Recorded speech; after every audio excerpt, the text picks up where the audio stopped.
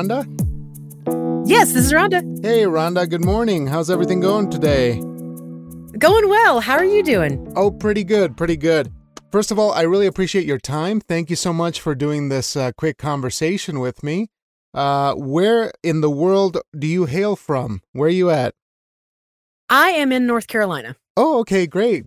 So, do you mind if we start at the beginning while we get going here? Can you tell me a bit about how you started doing your creative work or how that spark got lit at the very, very beginning of your creative life? Oh, wow. Excuse me. Big question at the very beginning. I think I've always just been a storyteller. I used to write stories when I was a kid.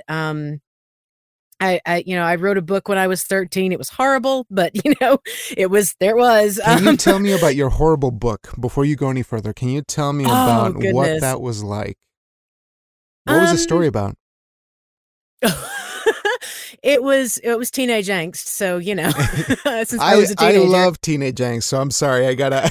Okay. I had to pry a little bit there. No, that's perfectly fine. It was about a girl who liked a boy, but he was the popular boy and she wasn't. And so, of course, the usual, they get together at the end. But I remember being on my grandparents' porch and it was raining. And I was sitting there and I was just thinking about the sounds and the rain. And I love the smell of like fresh cut grass and rain. And so I just started writing. And that's the first time I think I remember writing something. I'm sure I did something before then, as a younger kid, but I've always liked writing, whether I was doing filmmaking or theater or whatnot. I was just always wanting to tell a story. And when I started getting more into doing some book writing and of course the audio production, that was just that's been my motivation, is to tell a story. And that's just incredible because you're not just a writer. Perhaps you began as a writer, but you branched out into other areas of creativity. You are now, as you said, an audio producer. You do a lot of stuff on YouTube. And, there's a lot of different areas that you like to cover. But initially, it all branched out from the writing, correct? Yes, correct. Nice. So did you decide that you were going to be a writer from an early age and pursue it in school? Did you try to do any of the traditional routes of creativity? I didn't. I got involved with community theater when I was a teenager, and so got the actor side, started honing that. But that was about it. I didn't. I did get a bachelor's of English, but that was only that was back in 2017. So I didn't do that when I was younger. Sure. So I don't know that I did any of the traditional routes other than just picking up and doing it. Right, and I love that because I feel like at the same time, you might say there's less structure in the learning, but there's a lot of beautiful learning experience that come from that kind of energy when you just will things to happen. I think that's so inspiring and very informative.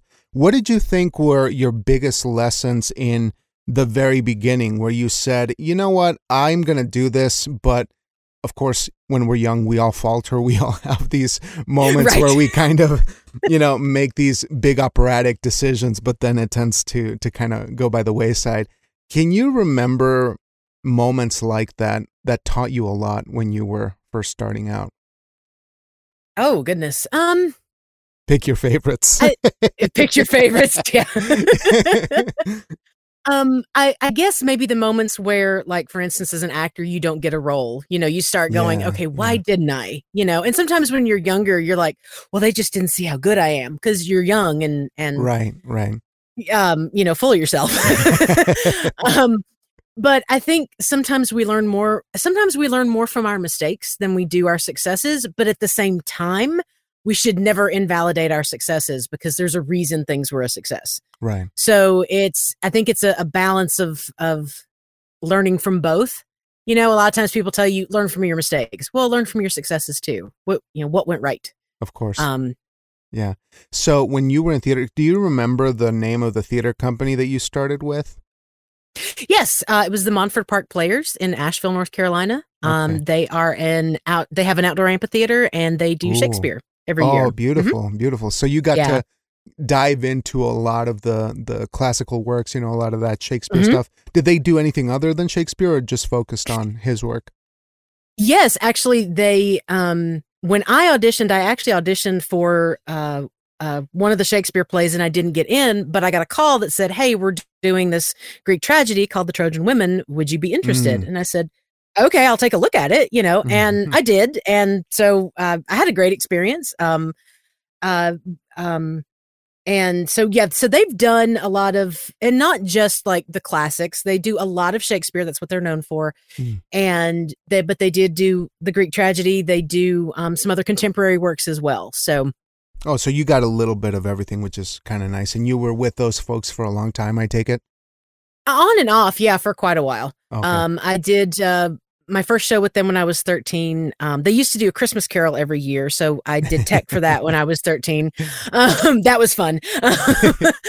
And over the years, later on, I actually did a little bit of acting, but I did more tech work, and all of my theater directing work was with them. Mm. So.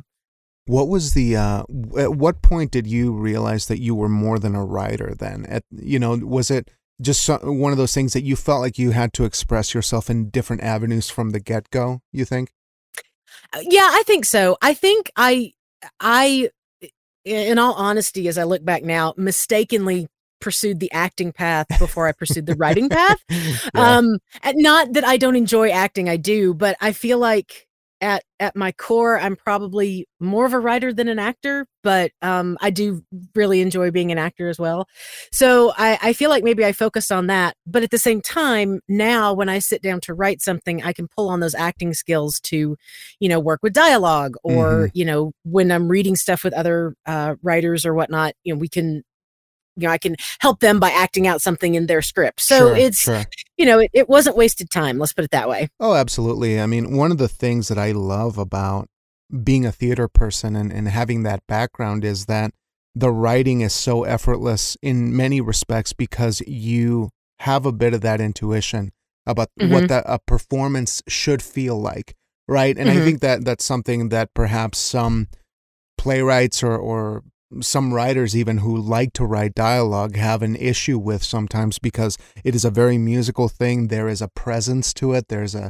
an understanding of those cadences. And I wonder, like, how in your development you felt like you were getting it.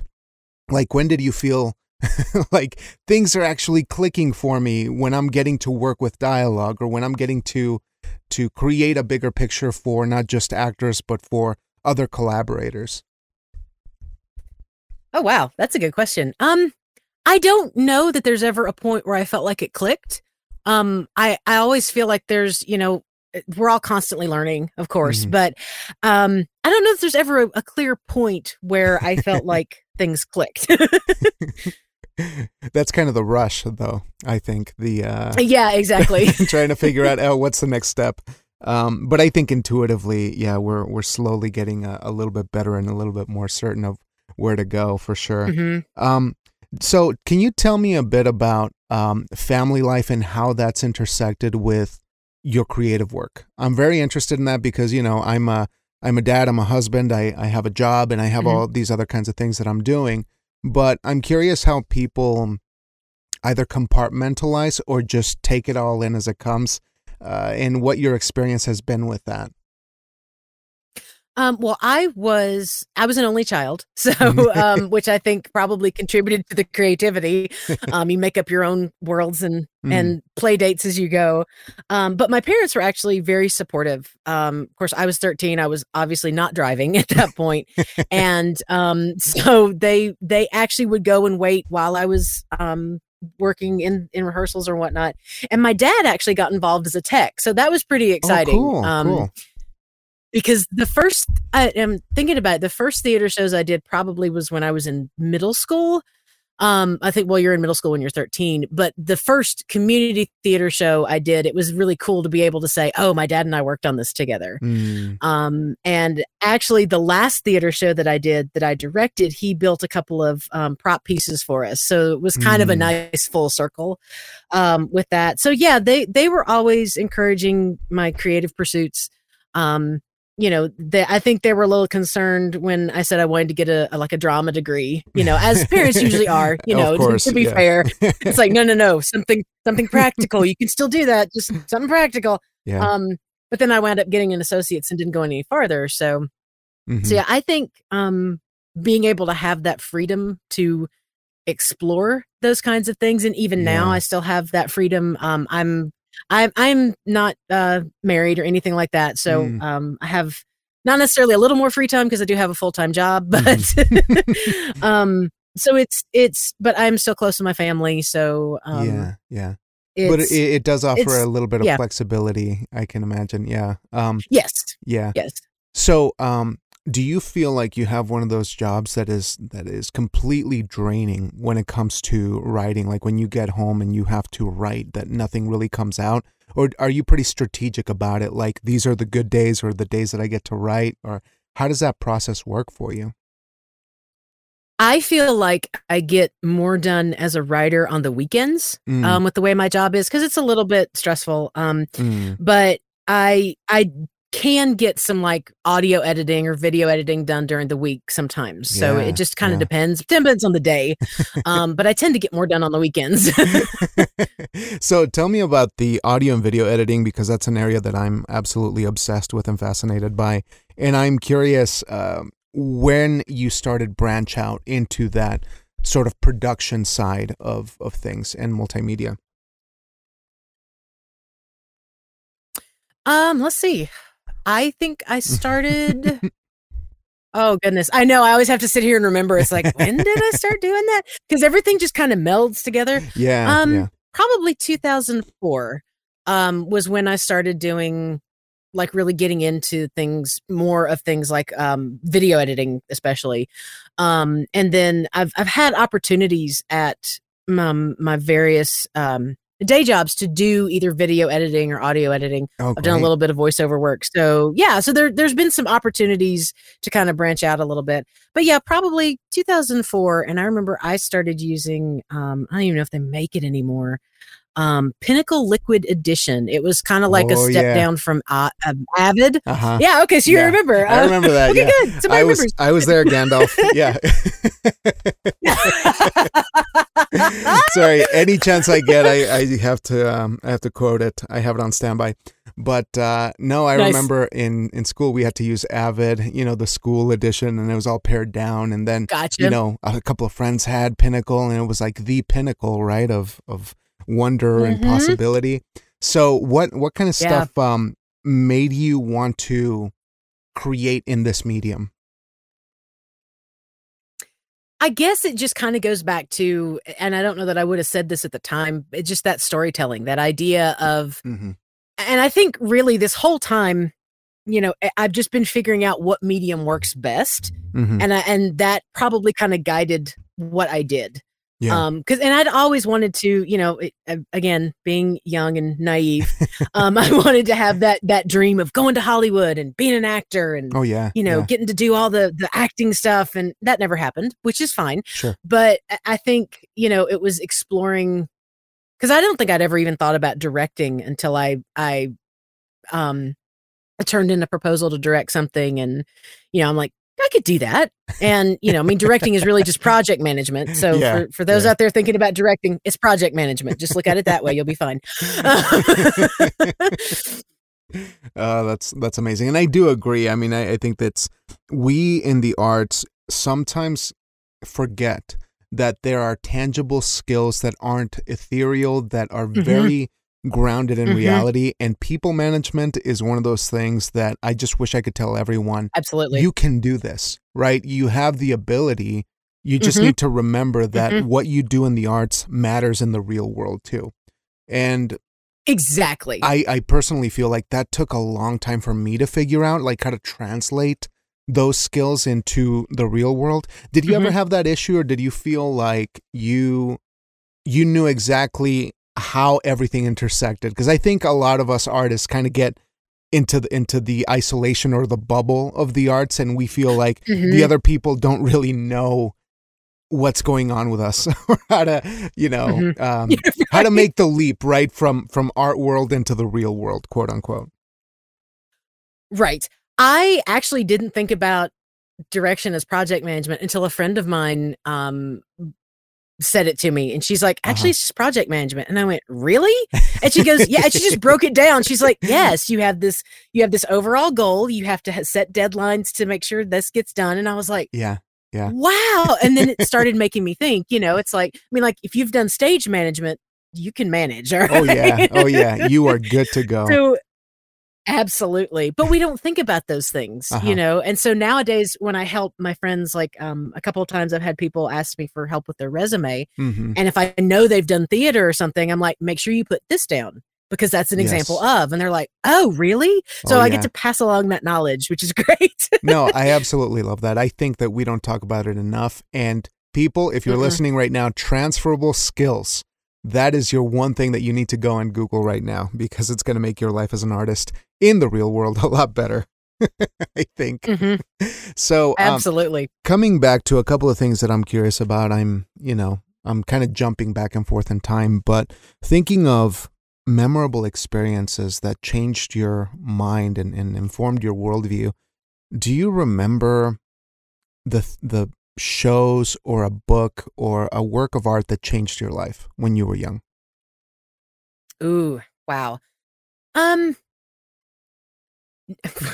is ridiculous. I should remember something.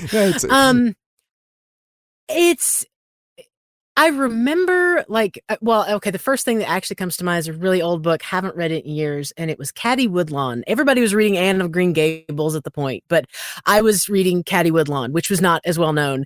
And the way I am now, that kind of tracks because I try to seek out some of the lesser known kind of things or, because I think sometimes we forget that, because someone is, very popular, very good at what they do, we forget there are other artists in the wings that are waiting for their shot.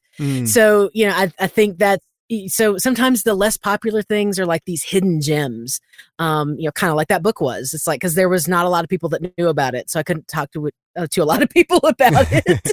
But I don't know. That's just the first thing I happened to think of. No, that's great. There's been, yeah. Because it seems like you have been always looking for the work that might be on the fringes waiting for you to discover it. Something to that effect. So you naturally gravitated to the kind of work that you'd have to do a little bit of work to go and find out, right?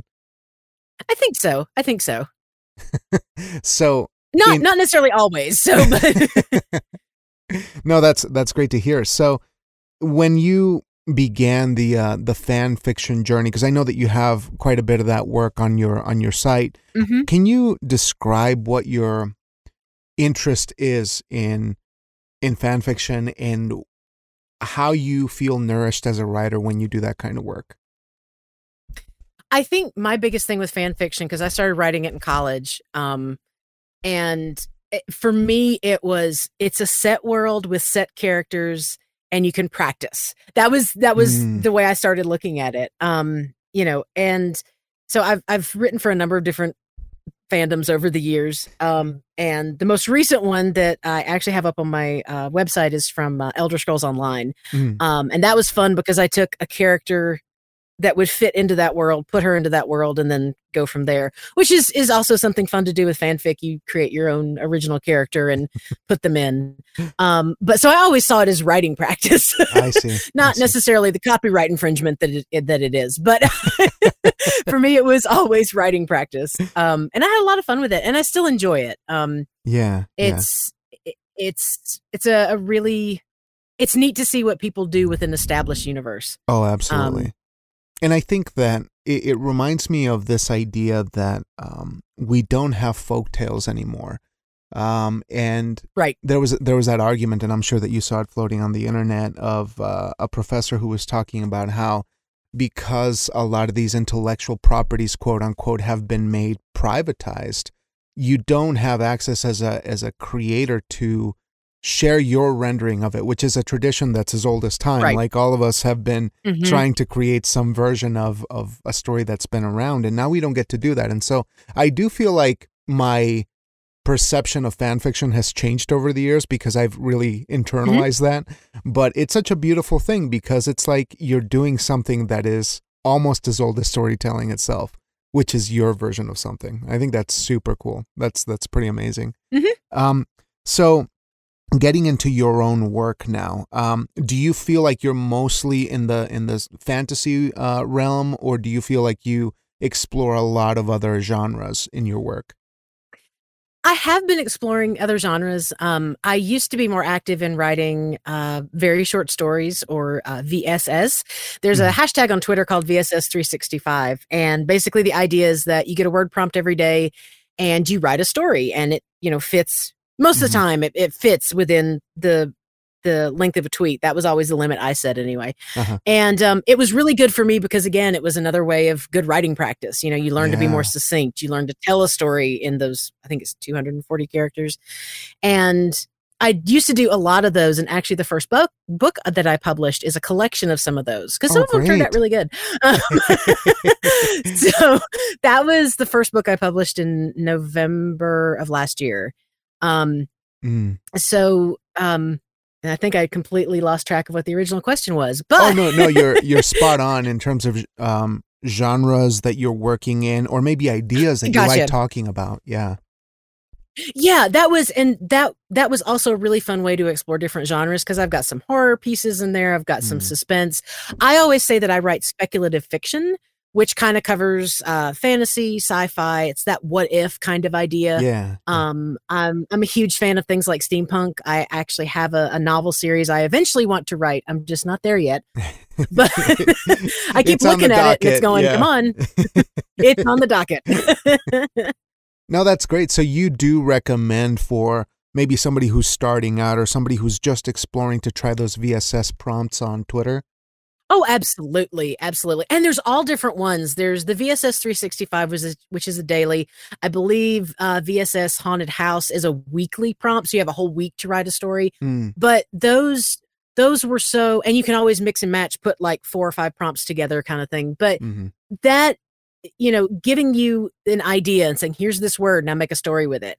And you learn how to craft. To me, it's you learn how to craft. You're not necessarily thinking, oh, I'm learning how to craft, but it gives you these skills and ideas that you can use going forward. And I definitely saw a difference in my writing as I was doing these. So I still do them from time to time when I get a chance, but it was definitely an excellent way to practice and hone what you're doing. Yeah, absolutely. Do you have any other procedures or perhaps approaches or practices that you do on a day-to-day basis that help you personally to be more effective? Not necessarily. I would like to be better about being not structured in my writing, but making sure I'm doing it more often.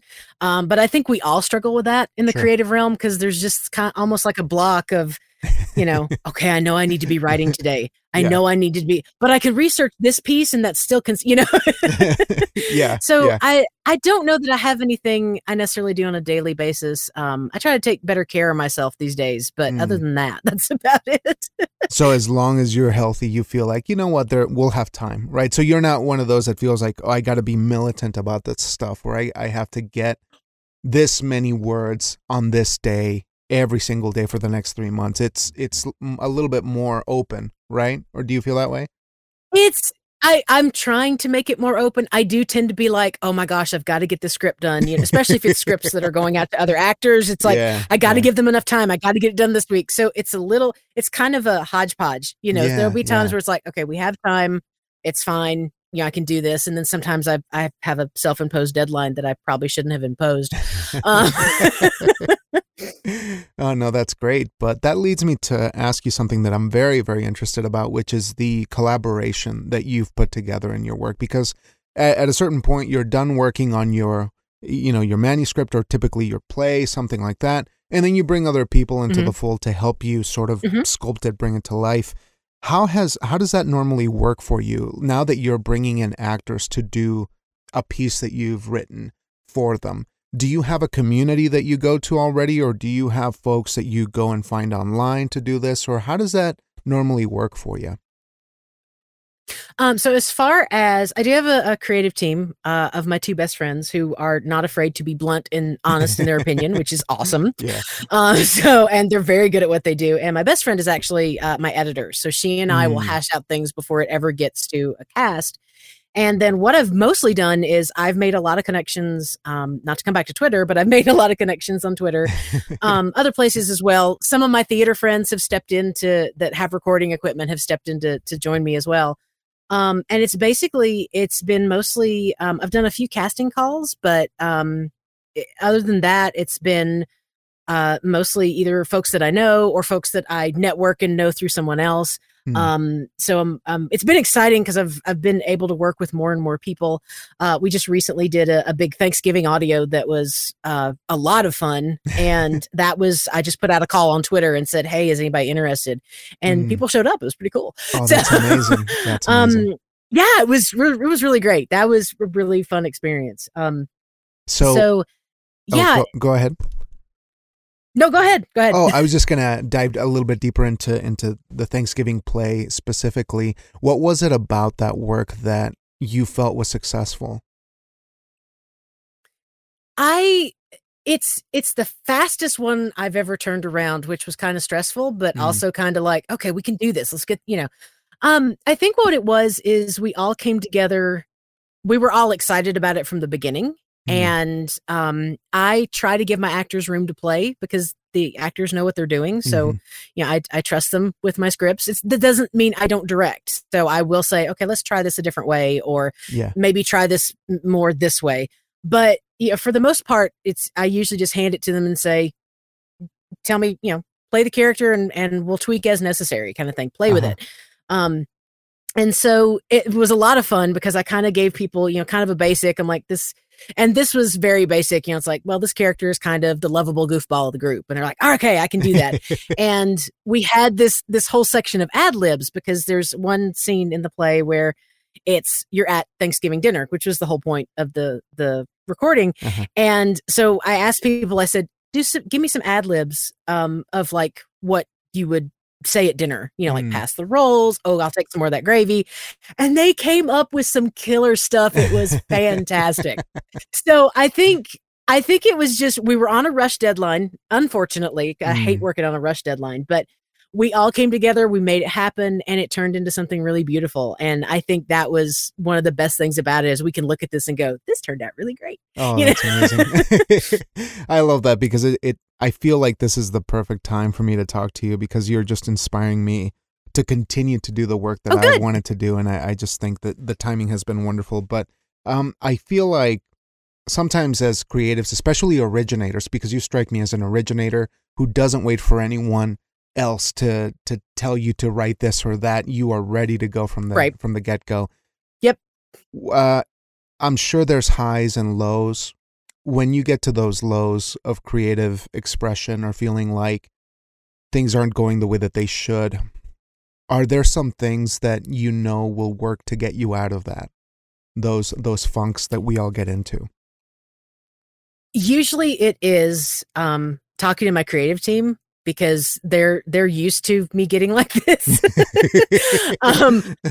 They're used to my quirks and whatnot. And, and I'll be honest, I do have depression and anxiety disorder. So that just complicates things. So for me, reaching out to other people or, going back and, I now have some comments I can look at that it's like, no, you know what, this is a really good piece. We're on hold right now, or, I'm not able to get to it right now, but this was good. This is not. So I try to find those things that remind myself, what you're doing matters. I think that's the biggest thing because a lot of times we forget that what we do as artists matters. It's, and, kind of like back when I was younger, why don't you get a practical degree? I think, and especially in this day and age, we tend to forget that what we do as artists makes a difference because it's not as easy to see. I mean, you look at, what do you go to when you need an escape? Well, you watch a TV show or you listen to music or something like that. And so those of us who are creating those TV shows or plays or music things, what we do matters. What we do makes a difference. So, excuse me. Right. And I do think that as independent creatives, as people who are out there doing the work with very little infrastructure or support, I think it's Mhm.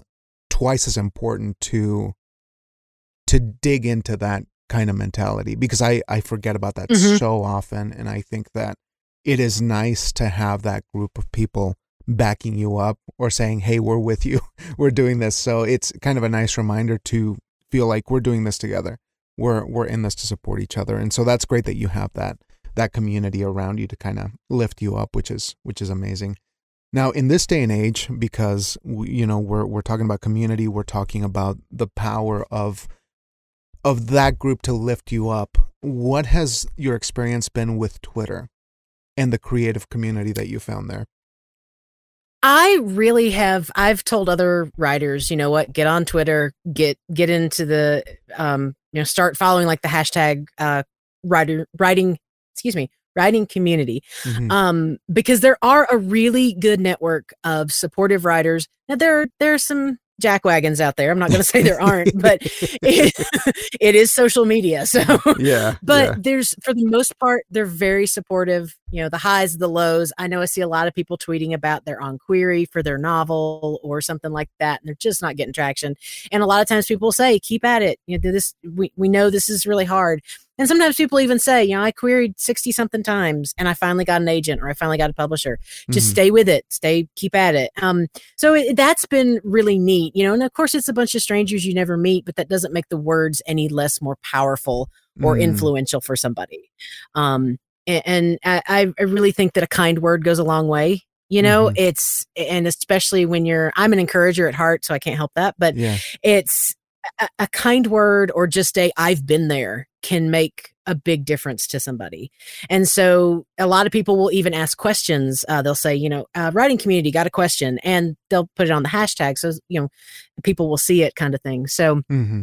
I've, and there's also, I'm kind of getting more connected with some of the voice actors on Twitter as well, which is nice. So Mm-hmm. I'm not as active with that particular hashtag or community yet. I'm sure I'll get there because it's Right. me, but It's a work in progress, and you're slowly work in making your way. progress. Yeah, yeah. No, and that's what I love about Twitter, and that's why I've been so conflicted, because people, especially in the writing community, have been very vocal about the Elon Musk takeover, and it's been kind Hmm. of like a difficult situation for many folks. But at its core, though, it still feels like things are going sort of in the same direction. Hmm. Unless like people are getting targeted with ads. I'm not on there like a lot anymore right now, but it seems like that's the case. Do you feel like Twitter is at risk of becoming something than what it is right now? That the thing that we like is going to be distorted. I don't know. I know a lot of people were worried and started leaving, and it's always good to diversify your social media platforms. We know this, but Yeah.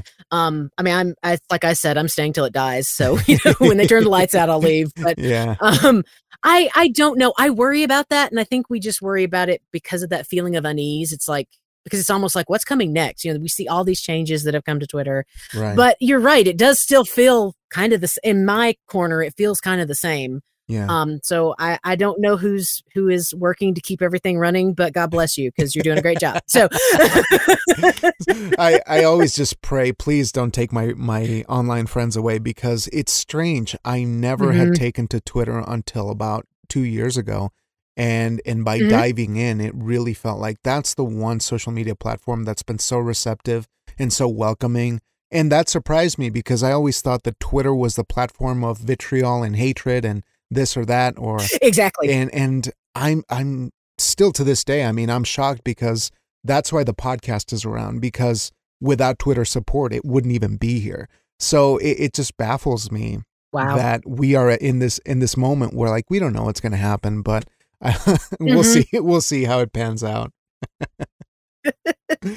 But speaking of more of the audio work that you've done, because you have an audiobook on your YouTube, correct? Mhm. Yeah. Correct. So what is that one about? Because I'm sorry if you've told me on this one, but is this the one for your VSS stories that is currently on YouTube? No, this is a new book that I published this year. Oh, okay. And So it's available in print and ebook. It's called Endgame, a zombie novelette, and it does take place in a zombie apocalypse. But it is not about much like any zombie story. It's not about the zombies. It's more about the bonds of love and family between this group of survivors. And I had to do, again, coming back to Twitter, I had to do something on Twitter where I summarized the book in 3 words.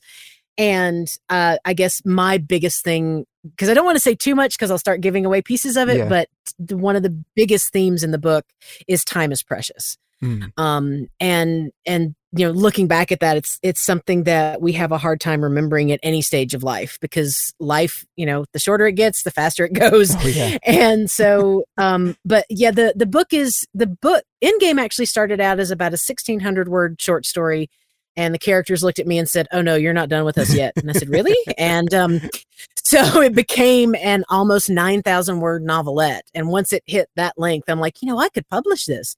And I'm like, I was not planning on publishing a book this year, dang it.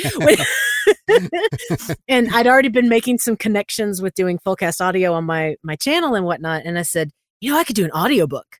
Oh, and man. then at least that way, I could have an audiobook. I can work on it. This would be really cool. I can put it on YouTube so the actors can say, "Hey, here's a sample of my work." And people who might not be able to get a copy of the book can say, "Well, at least I can go listen to it," Yeah. So that's kind of how all that came about. And that was quite a journey. Oh, that's beautiful. I would do it all over again in a heartbeat, but yeah, it was quite a journey. Time consuming, you'd say, like over how long did this take to write the work? I'd say a couple of years, because I wasn't necessarily working on it every day or actively. It was kind of I found a writing prompt and went from there, and because it was just intriguing. And so I was like, I wonder what that would look, it's that what if thing. It's like, what would that look like? How would I write that? And so it went from there. And then once it got past, because I just thought, I'd just publish it as a short story on my website like I've done before. But once it got to a certain length, it was like, maybe I should publish. And so yeah, and that of course is I do the graphic design, the layout, the text. Of course, my friends are editing. I had beta readers. On this one. My beta readers were awesome. And so yeah, so it was a lot, but again, I'd do it again in a heartbeat. Yeah, but that's just the best, because I feel like you are fully immersed in the story and you're thinking of so many ways to produce it and elevate it. Like even after it's written, I just love that you do the graphic design and you do the production of it, because I feel like that's exactly my speed. And so that's so incredibly inspiring to me. Can you describe a little bit about that moment of listening to your work as an audiobook, finally produced? Oh my goodness. Oh, after all those years. It was after all those years. Yeah. And, and it's funny because we really worked on the audiobook. I think I started reaching out to people around this time not this time, this is December, around October of last year, and just saying, "Hey, I'm doing this audiobook. I'd like to cast you if you're interested. I'll check back with you in the spring." And they're like, "Okay." And so by springtime, I thought I'd have the short story done. Didn't. And so it became, I was like, "Okay, guys, you're going to get this in May. So we're going to push the release date to September, again, the project management. Yeah. But hearing it was very interesting because I'd get everybody's tracks separate. And so I'd hear one character at a time. And I will say every actor on that audiobook made me cry at some point because they did their job so well. It's like, I was so proud. I couldn't help it.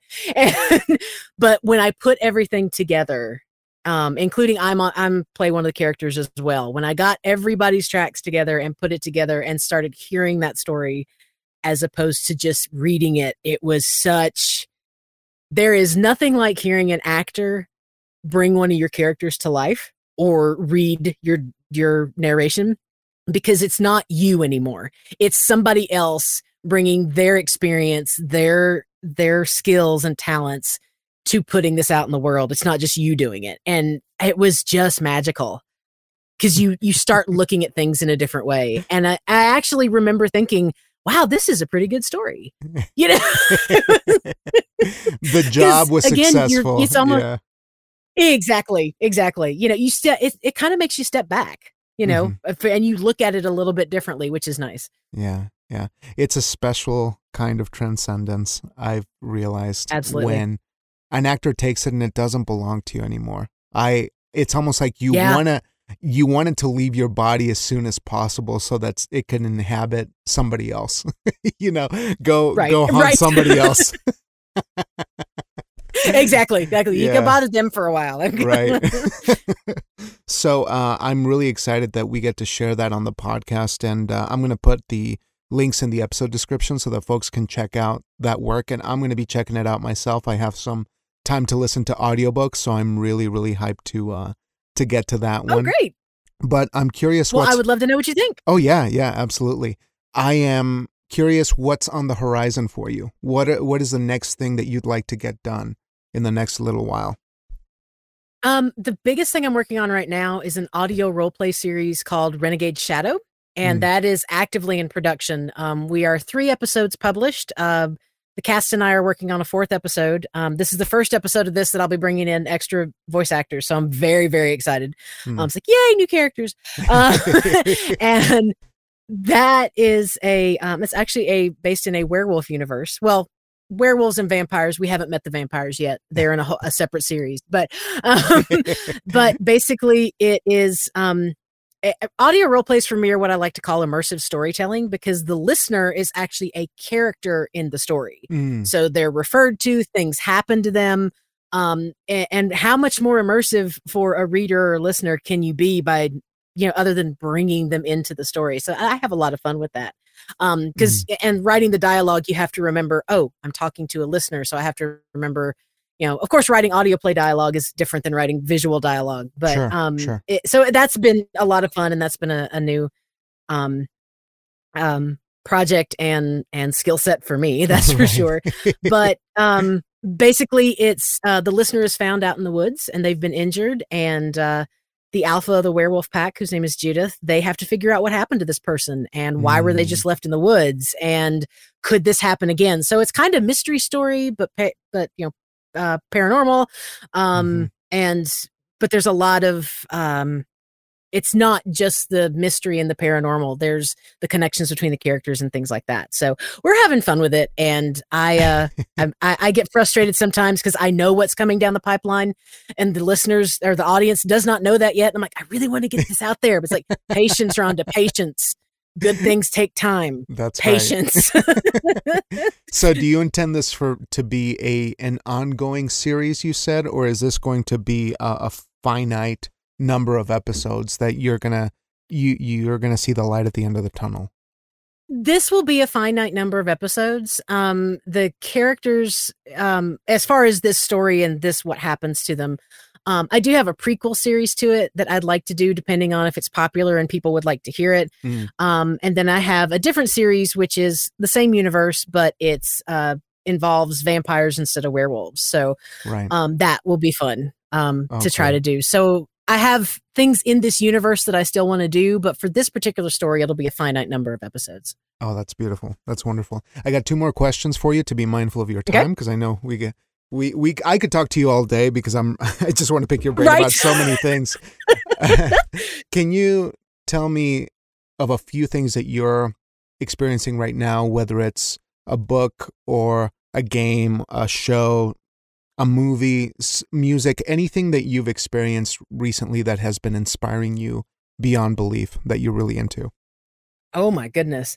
I think it's just revisiting some of the games or stories that I'm used to. I'm a huge fan of the Dishonored series, which is has a really rich storyline and backstory and all of that kind of stuff.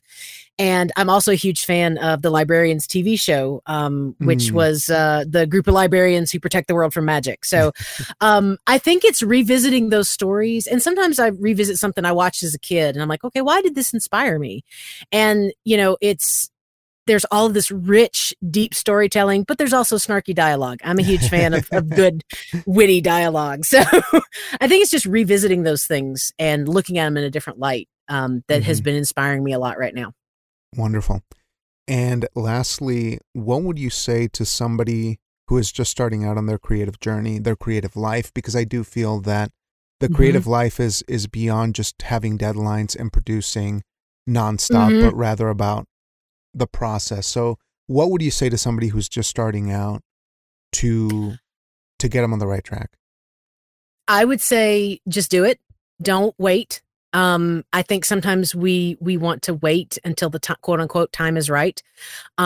Explore what you want to do. If it's drawing or painting or things of that nature, it's, you're the only one who can tell the story that you have in your head. You're the only one that could present that piece of art. So do it, because you don't know who out there needs to see that or needs to read that or hear that. I am a firm believer that our story is not our own. We things happen to us in our life that we are able to then use to produce our art or to share with other people and give someone else, encouragement or hope or something like that. So you're the only one that can tell the story that's in your head. So tell it, and don't be afraid to. That's a hell of a note to end on. I think that's wonderful. Rhonda, thanks so much for your time and for having this amazing passion for the work that you do and for sharing it out into the world for free. So, folks, if you're listening, please feel free to check out Rhonda's YouTube channel. I know that I'll be listening to the audiobook and catching up with you probably down the road on it. But I'm very, very thankful for your time and for all of this awesome work that you're bringing into the world. Thank you. Awesome. Well, I will be in touch on the internet. So thanks so much, Rhonda, and I will talk to you real soon. All right. Have a great day. You too. Thanks. All right. Bye-bye. Bye.